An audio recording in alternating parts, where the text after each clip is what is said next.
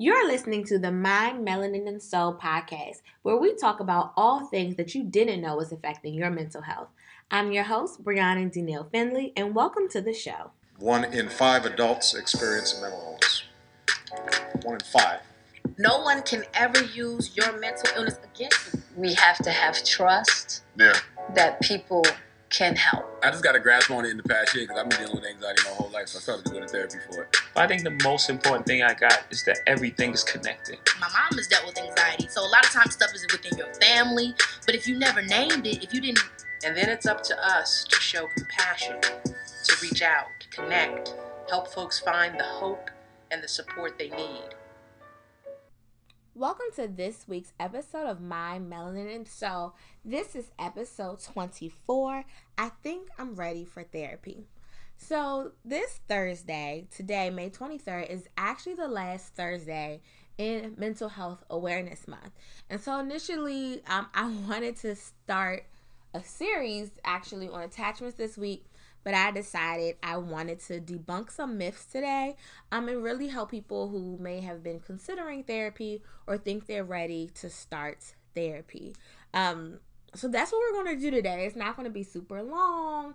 I just know that, or I feel that therapy can be a great benefit to a lot of people, but the search for a great therapist could make it a little scary and daunting to really get the process started. Not to mention insurance, because therapy can seem expensive, therapy can really be expensive, and understanding your insurance can be a little tricky. And so we're going to walk through those things as well as some myths about therapy on today's episode. So first and foremost, what is the difference between counseling and therapy? Those two terms are often used interchangeably, but there is a difference between psychotherapy and psychological counseling. Counseling focuses on specific issues and is designed to help a person address a particular problem. And it's more times than not very short term. So for people who use their employee assistance program, most times the program allows them a certain amount of sessions that they're allowed to use because it's designed to be short term. The focus of counseling may be on problem solving or on learning a specific technique for coping with or avoiding certain problem areas. Psychotherapy, on the other hand, is more long term and it focuses on a broader range of issues. The underlying principle is that a person's pattern of thinking or behavior affects the way that person interacts with the world and the people in their world. Depending on the specific type of therapy that's being used, whether it's cognitive behavioral therapy, dialectical behavioral therapy, or anything else, the goal is to help people to feel better equipped to manage their stresses. But this type of therapy is more long-term because professionals are really trying to take a deeper look at when did you start these patterns and how can we help you to change your way of thinking to improve your life overall. It's not focused on that one short-term issue like counseling is. If I lost you when I started saying things like cognitive behavioral therapy or dialectical behavioral therapy, don't feel bad. It's not something that you have to know or remember. There are just certain modalities that mental health professionals use when giving treatment. And so if you ever work with a professional, they will, in the very beginning, explain what modality they are using and how that works so you can decide if that is right for you. So one of the biggest things that I want to talk about on this episode is who can you see for therapy? To be honest, that's why I wanted to do this episode. One of the biggest myths out there is that the only person that you can see for mental health therapy is a psychologist, and that's just not true. There are so many professionals who are trained, who go through a licensure process just to be able to provide you with mental health therapy. And it's great that we understand who can provide us with care because it's already hard enough looking for a therapist that looks like us, that's the same sex as us, and who understands the struggles that we come through. So we don't want to limit our search by only focusing on psychologists. So yes, psychologists do provide mental health therapy. They are trained to provide counseling, psychotherapy. They also are able to perform psychological testing to provide treatment for mental disorders. So if you're looking into a psychologist, the letters behind their name that you are looking for typically is PhD, PsyD, which is PSYD, or EDD, which is for education in psychology. Next on the list would be a licensed clinical social worker. That's what I am. Social workers are trained in psychotherapy. We also go through extensive training and a licensure process to be able to provide you with that therapy. The letters behind our name can oftentimes change by state, but if you are in the DMV area, what you will be looking for is a clinical social worker with the letters LCSW-C or LICSW behind their name in order for them to provide you therapy. Now, a LGSW or LMSW can provide you therapy. They are just in the first stage of their licensure, and so they will just have somebody providing supervision over them. The next category is licensed mental health counselors. So professional counselors, they either have their master's degree in psychology, it could be in mental health counseling, or they could have specifically studied something such as marriage and family therapy counseling. The letters behind their names vary as well.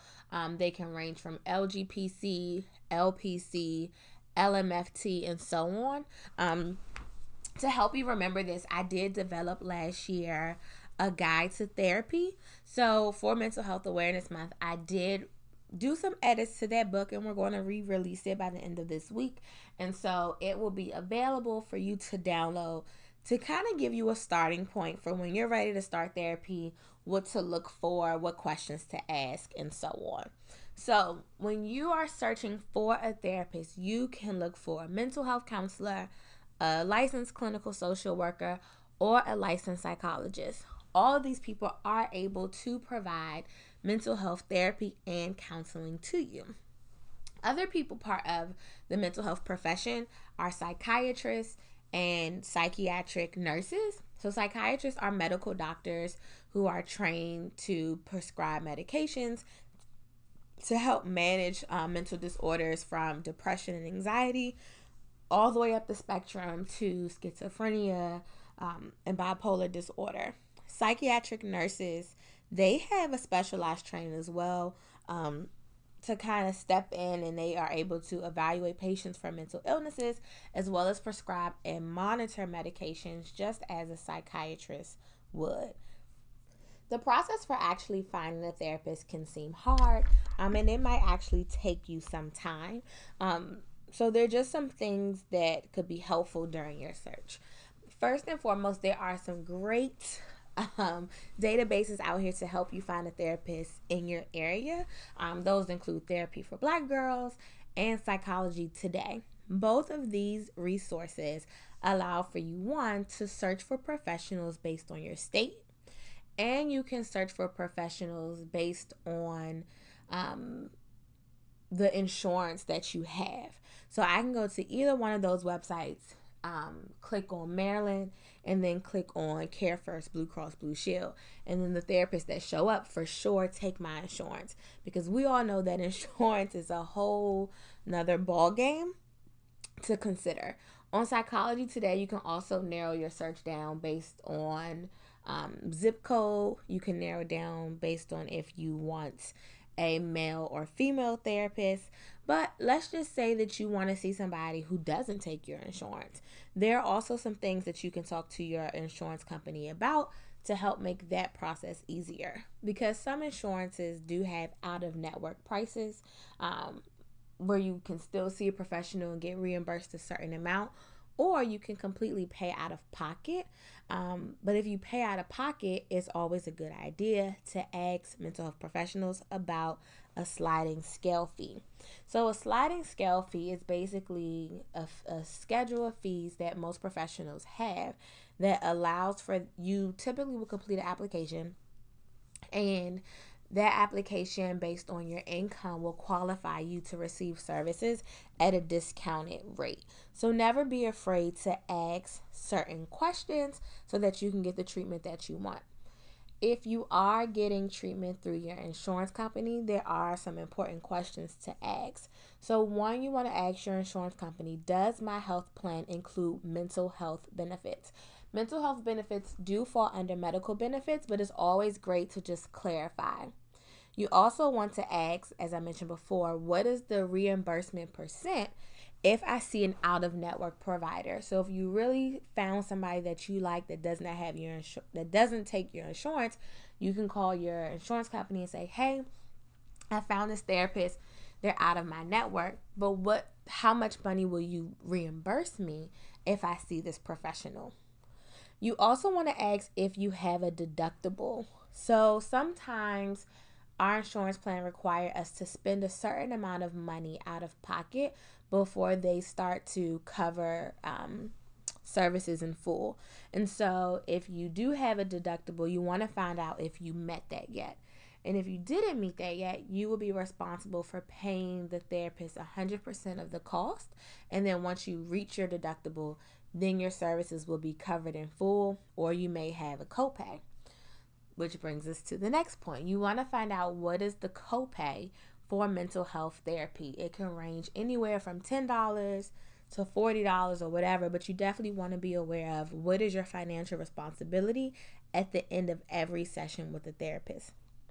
You also want to ask, does your plan limit how many sessions per calendar year you are allowed to have with a therapist? Some plans allow you to have unlimited sessions, as many as you want, and other times they only allow a certain amount. So it's great to get that information up front so that you can come up with a treatment plan with your therapist when you meet. And lastly, you want to ask if you need written approval from your primary care physician in order for services to be covered.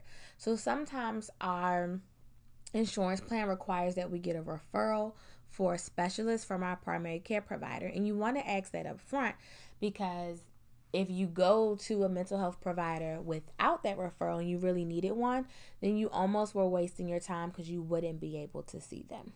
Okay, so if you are doing therapy with your insurance, that is some questions that you want to ask, and those questions too will be in the guide for therapy that's going to come out at the end of this week.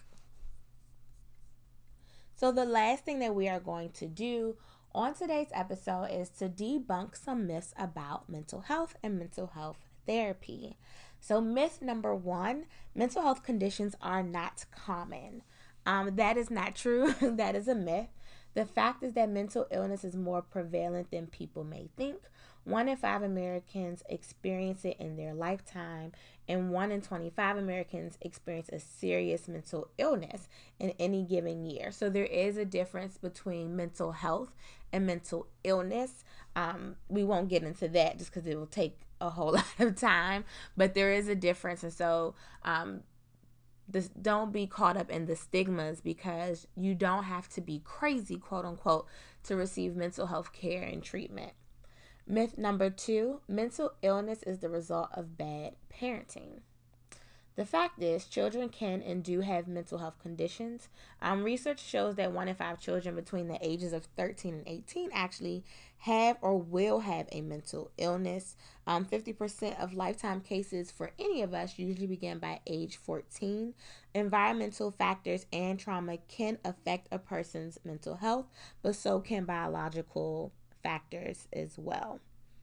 Myth number 3, people are faking it or doing it for attention. Fact is, no one would choose to have a mental illness, just as no one would choose to have a physical illness.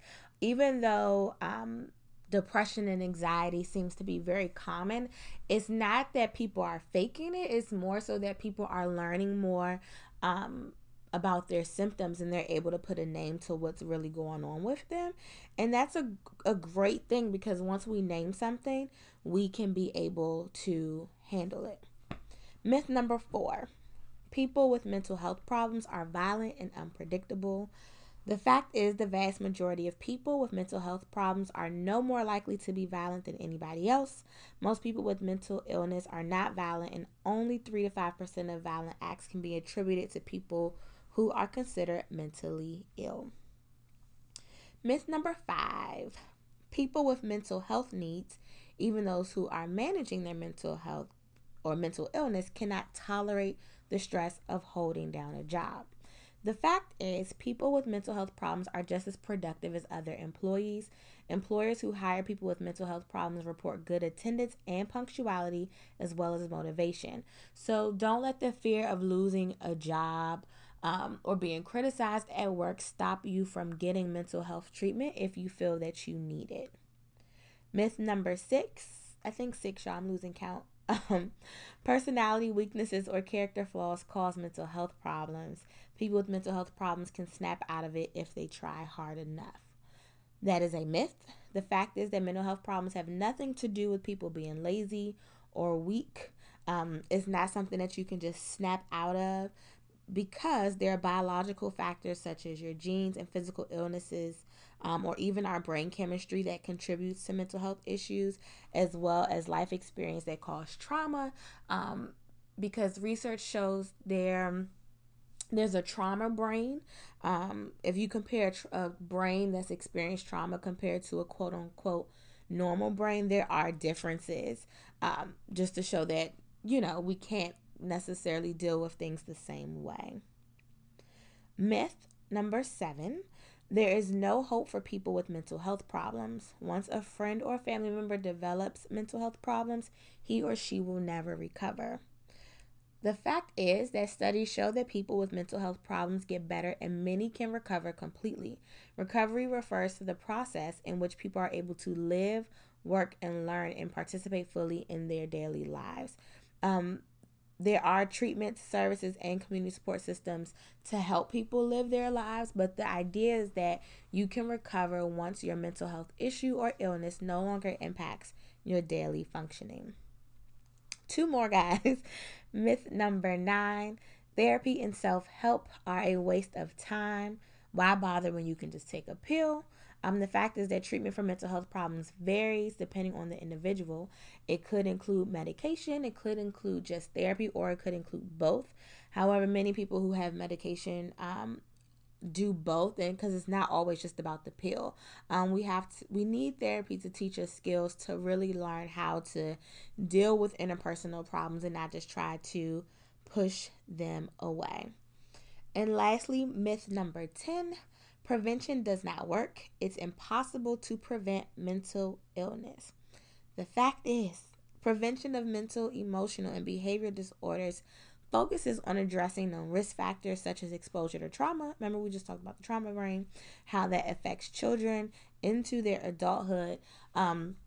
And if we tackle those things in the very beginning, it can help our adult life and help to promote social and emotional well-being of children and youth, to help lead to better productivity, better educational outcome, lower crime rates, stronger communities, and better overall physical and mental health. So, this, guys, was a great conversation. I hope that outside of the podcast that you actually paid attention to some of the things that might have been going on at your jobs or on social media this month. Again, May is Mental Health Awareness Month. I personally believe that anybody could benefit from mental health therapy because, as we talked about in the last myth, it can be preventative. I do believe that mental health is preventative because if I can learn coping strategies or I can learn skills to better communicate, I can avoid having certain issues that I've had in the past, or just know how to better approach them. And just to put it out there, I am a therapist who has a therapist. So last year was the first time I started seeing a therapist, and it was one of the best decisions that I could do. One, because I take on a lot from other people that I work with, just by listening to their stories, but then I also have my own life that isn't perfect. So you do not have to be crazy. You do not have to have an actual illness. You don't even have to necessarily have a disorder or a problem such as anxiety or depression to want to go and talk to somebody. Again, The Guide to Therapy is going to be re-released by the end of this week. The Guide to Therapy was designed to provide you with information on who you can see for therapy, what questions to ask your insurance company if you're using insurance, what questions you need to ask yourself, how to prepare for your first session, and most importantly, it has real stories from real people who look just like us, African American, Black and brown people who shared their first experience with therapy. I updated this PDF and it will be available for you by the end of the week. So until next time, guys, live well, be well.